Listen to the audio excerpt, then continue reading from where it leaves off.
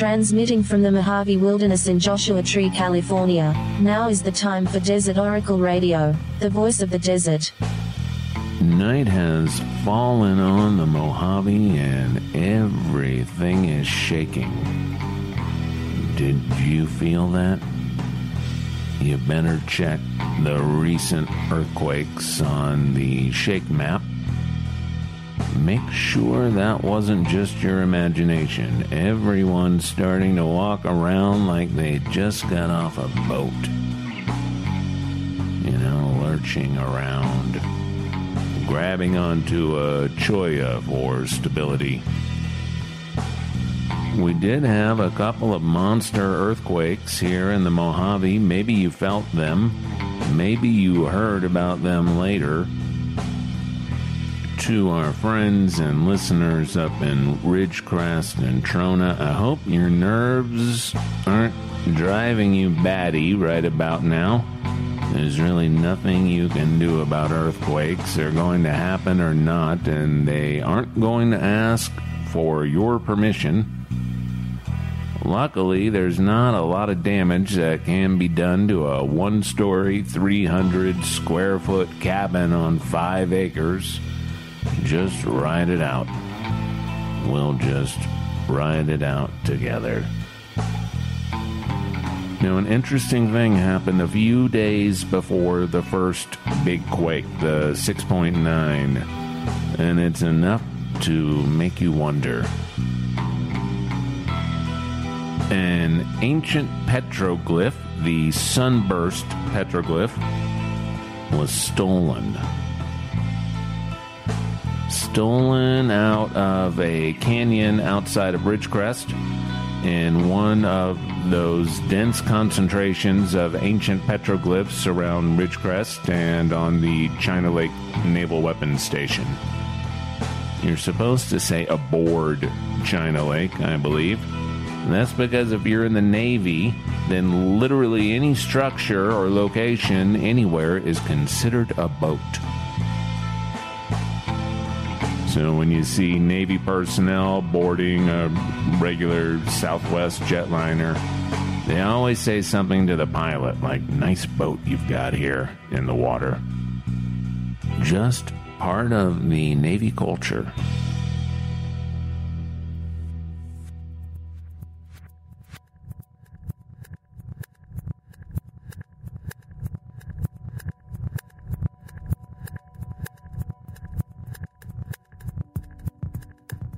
Now, when I look at the Sunburst petroglyph with its triangular pattern of 3 brilliant lights, well, you can guess what I think about.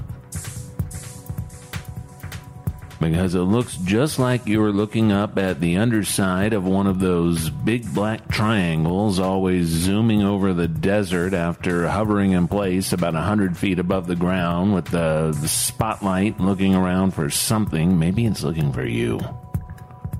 I mean, it happens. That is not in dispute.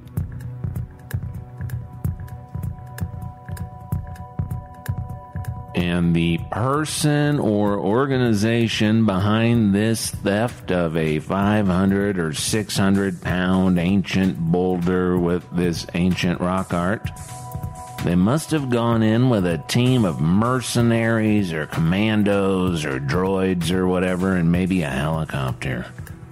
And off they go to deliver the prize to some supervillain's lair.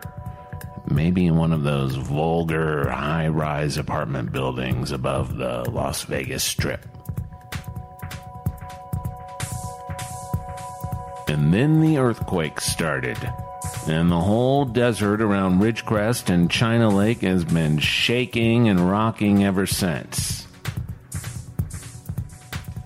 I think we had better find that Sunburst petroglyph and put it back.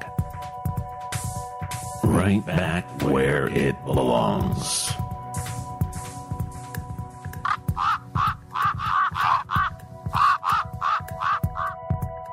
We've got Brendan Mays on the line, and Brendan, I have started to worry about you. I have not seen you around town lately. How are you doing, and what have you been up to? Well, Ken, I haven't been around town lately. I've been out pursuing many of my multiple ventures. As you know, Mojave Miracle Holdings is the umbrella group that runs a myriad of industries that we have. One of them, of course, is disaster relief.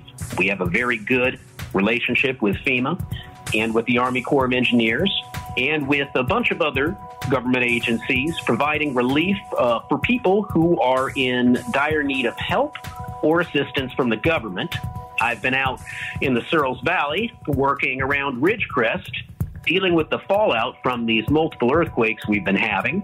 Been spending a lot of time out there, helping the community, getting block grants going, getting money coming in, getting money going out, making sure the people are receiving all the assistance that the government can provide. Can you tell me what you're doing and who is benefiting from it? Well, I'd like to think that everybody benefits from the work that we do at Mojave Mirage Industries. We have multiple services that we provide. As you know, Ken, we do package fulfillment services for a lot of large online retailers. Right, but Brendan, could you tell us what you're doing up in the earthquake zone? And as certainly frightening as the earthquake was, it seems like most of the damage has already been at least assessed and is on its way to repair. Yeah, well, it turns out that a lot of the communities, Ridgecrest in particular, but surrounding communities, were all built pretty recently, and so the earthquake codes kept a lot of those buildings from getting as damaged as we thought that they would be. And so some of the money that we thought we were going to spend didn't actually need to be spent. So we're trying to look at what we're going to do with this surplus government funding. We're not exactly sure where it's going to go yet. We have some ideas. So you're holding on to some disaster relief funds that are intended for the people of Trona and Ridgecrest. Is that correct? Holding on to it, yes, I guess you could say that we're holding on to it. We plan on reinvesting it and seeing if we can make that pile of money grow to a greater degree and see if we can't reinvest that money into the community in some way. Now, when you were up investigating the damage caused by these double earthquakes, can you tell us some of the damage that you saw? I guess I could. Doesn't seem like there's a lot of damage out there. Some of the mobile home parks, the mobile homes were knocked off their foundations, and of course by foundations I just mean house jacks and wheels. They're not really houses. Some roads were cracked up. We had some issues with broken gas lines. We had a broken water main outside of Searles. The down power lines on the west side of the valley, which is not our jurisdiction, so we had nothing to do with that.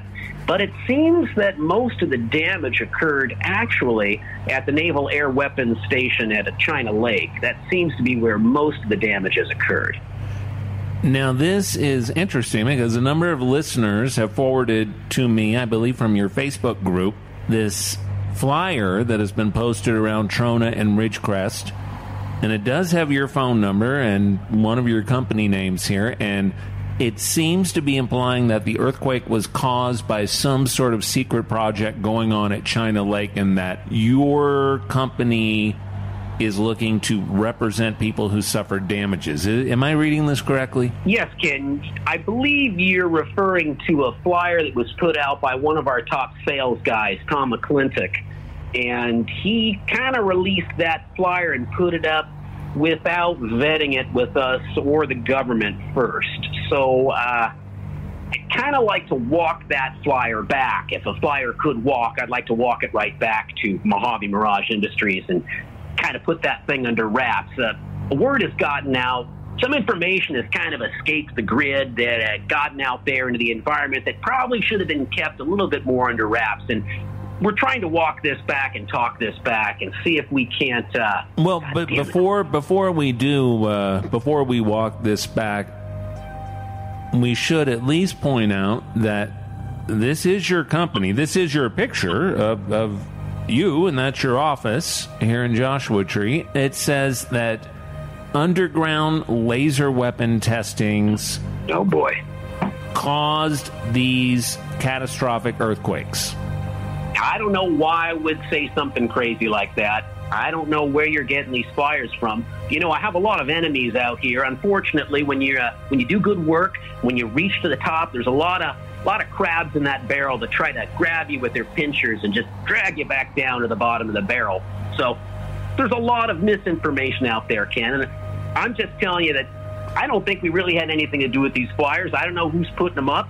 And I don't know why I would say anything about our program, or I'm sorry, the government's program, to destabilize the tectonic plates with lasers or with nuclear devices or fracking or, hell, even water extraction. I don't know why anybody would be letting that stuff out there. It's kind of a misinformation campaign, Ken. It seems like some sort of doxing campaign. You know, a lot of people have published my personal information. They published my Facebook page, my home address, various rental properties I have all around the country, and my bank accounts.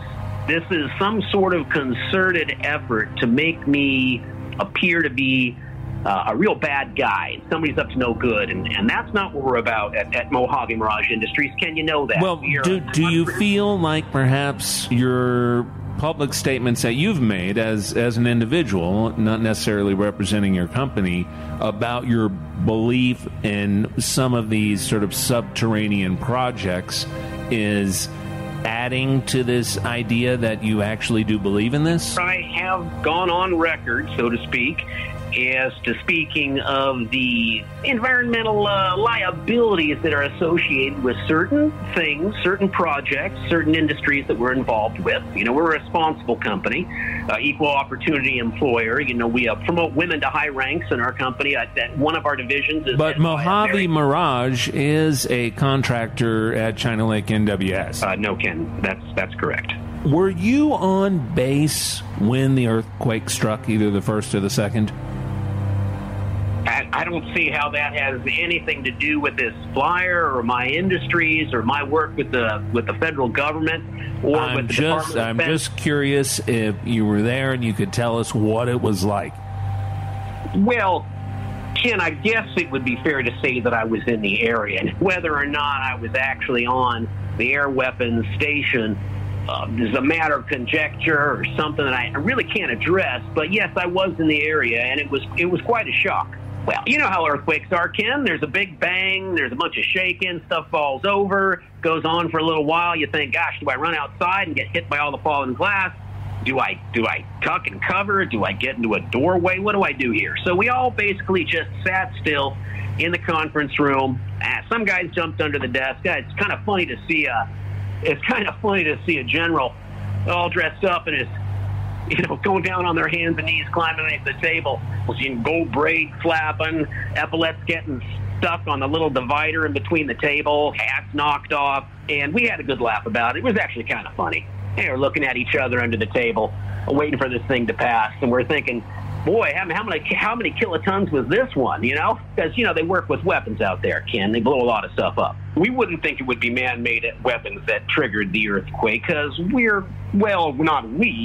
not privy to this stuff, but they know what weapons they've got and when they fire them off. These things just don't, I guess they do go off by accident every now and then. And so that maybe was a concern. That maybe perhaps one of their, what they call them their babies or their children, might have had a little temper tantrum out of class, so to speak, but we didn't necessarily think that was the problem. I don't know how much of a secret it is or isn't, but it's pretty well known. You can look it up on the internet that the Department of Defense runs some pretty top secret weapons programs out there at the Naval Air Weapons Station at China Lake. That's no secret.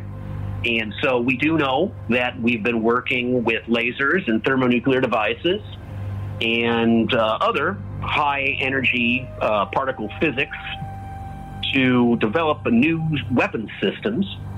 So none of this stuff's exactly top secret. I mean, the stuff that goes on out there obviously is top secret, but it's not like this is very cutting-edge technology, Ken. So, of course, it's top secret. And, of course, you can't talk about any specifics. But in general, everybody knows that at the Department of Defense or Navy or Air Force, a research facility that you're going to be working on top secret stuff. And a lot of that stuff's going to be weapons. And, of course, we've seen the movies. We've read the novels. We know it's going to have something to do with lasers. It's going to have something to do with particle physics. It's going to have something to do with particle accelerators. It's going to have something to do with things that go boom. I spend most of my time I'm spending indoors. I'm not necessarily a stargazer.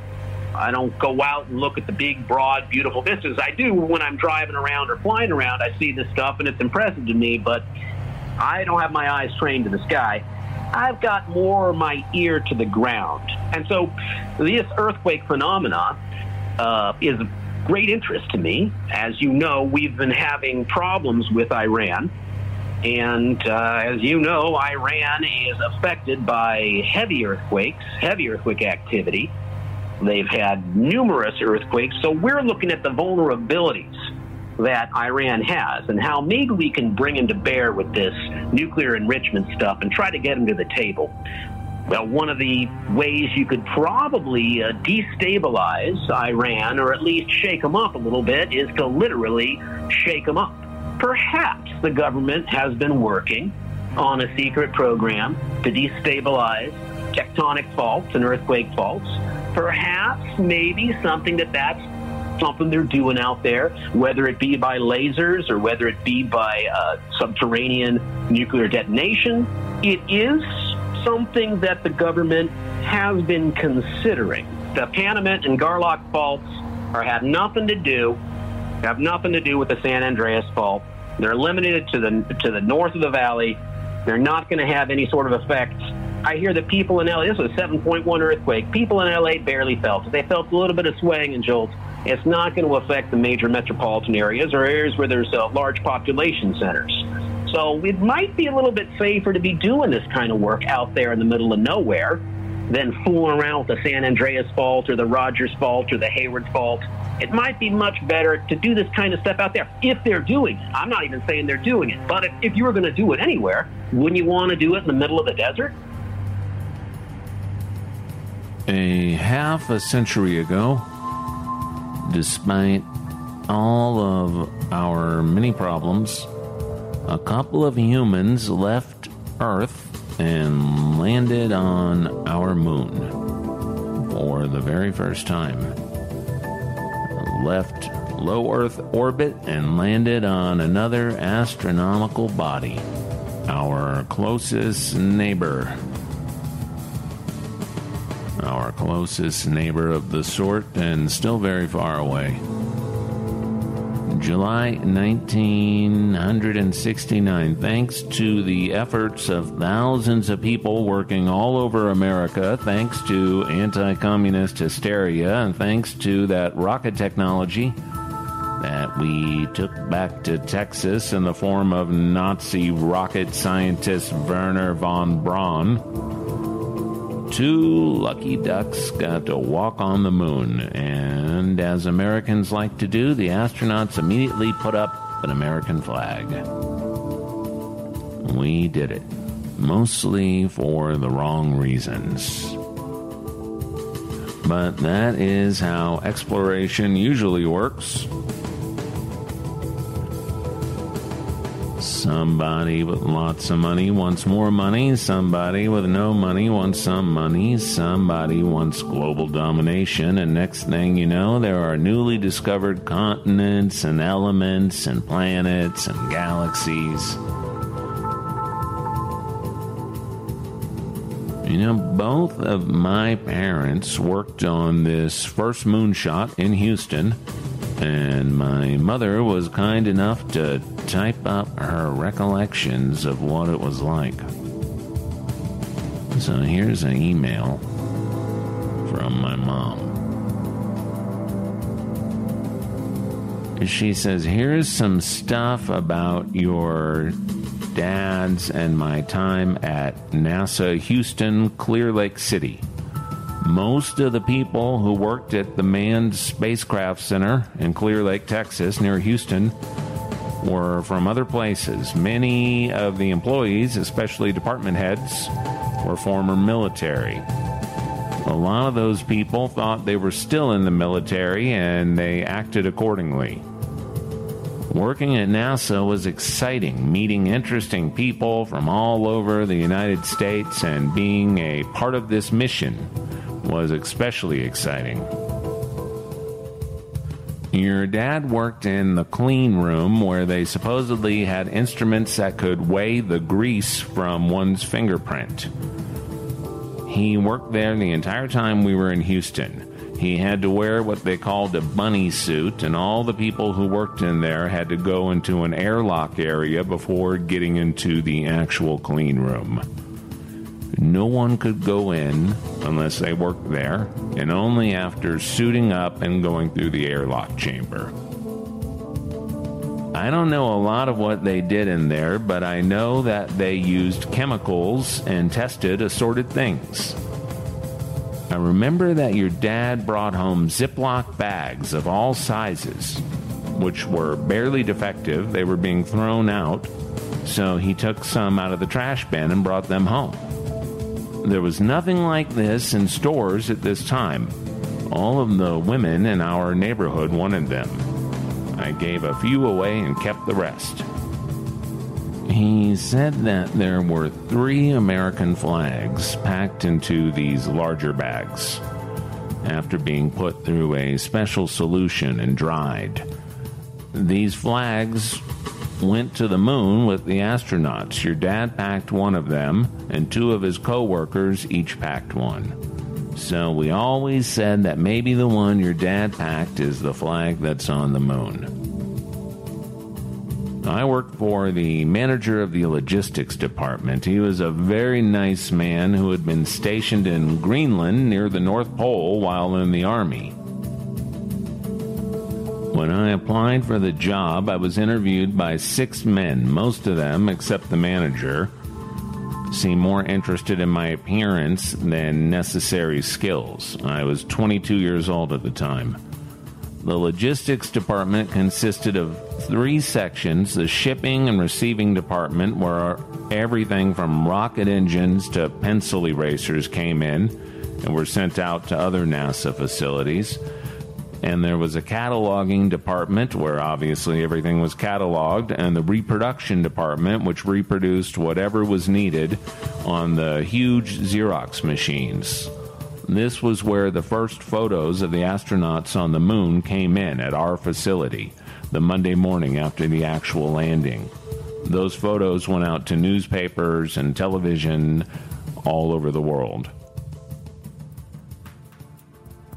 My first assignment was to finalize the credentials of our department's many employees.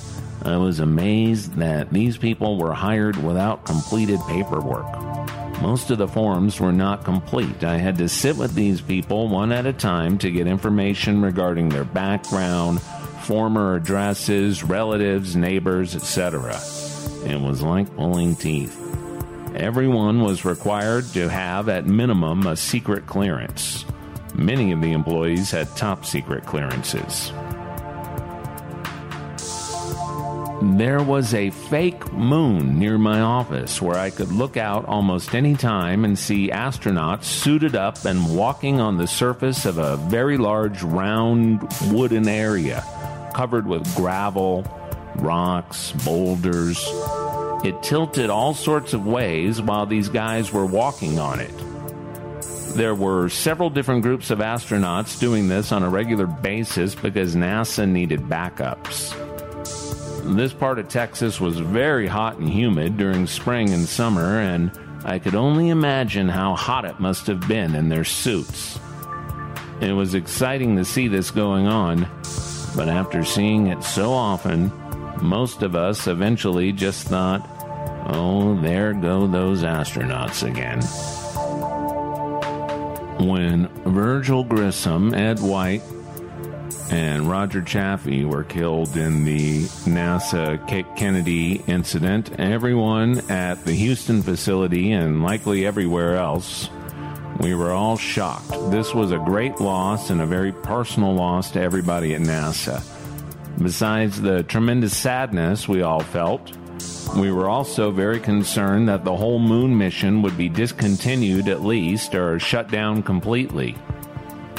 But the mission went forward. Lessons learned from that great tragedy on January 27th, 1967, made future missions safer. One day, while leaving the Houston facility, your dad and I were at the security exit lane and looked across the entry, and there was Lyndon B. Johnson, President of the United States, sitting in the back of a large black limo with his two beagles, him and her. The dogs were running from window to window. The windows were down, while LBJ chatted briefly with the entry guard. That was the closest I've ever been to a president of the United States. I waved to him, and he waved back. There was a very popular small butcher shop about 6 miles from where we lived, and every Saturday there was a long line of customers. This was Paul's Market, which sold the best beef in town. Since it took so long to get served, the women in line would chat with whomever was in front of them. One day while there, I was talking to a nice lady. She was next in line and took out her checkbook, and I noticed her check read Frank or Sue Borman. I was talking to an astronaut's wife. When Neil Armstrong and Buzz Aldrin landed on the moon, July 16, 1969, the world watched. You were almost 4 years old, and we kept you awake to see this marvelous event. It was near midnight in Kemah, Texas, and everyone in our subdivision went outside, and they were blowing their car horns and shouting. It was a huge celebration.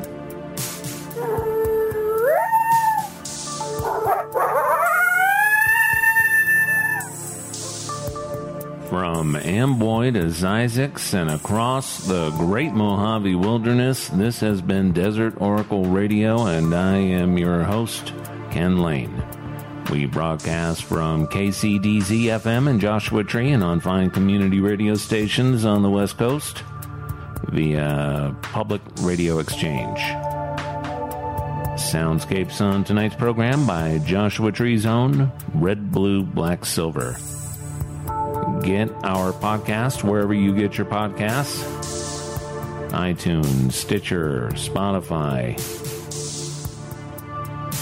Thank you for listening, and good night from the voice of the desert.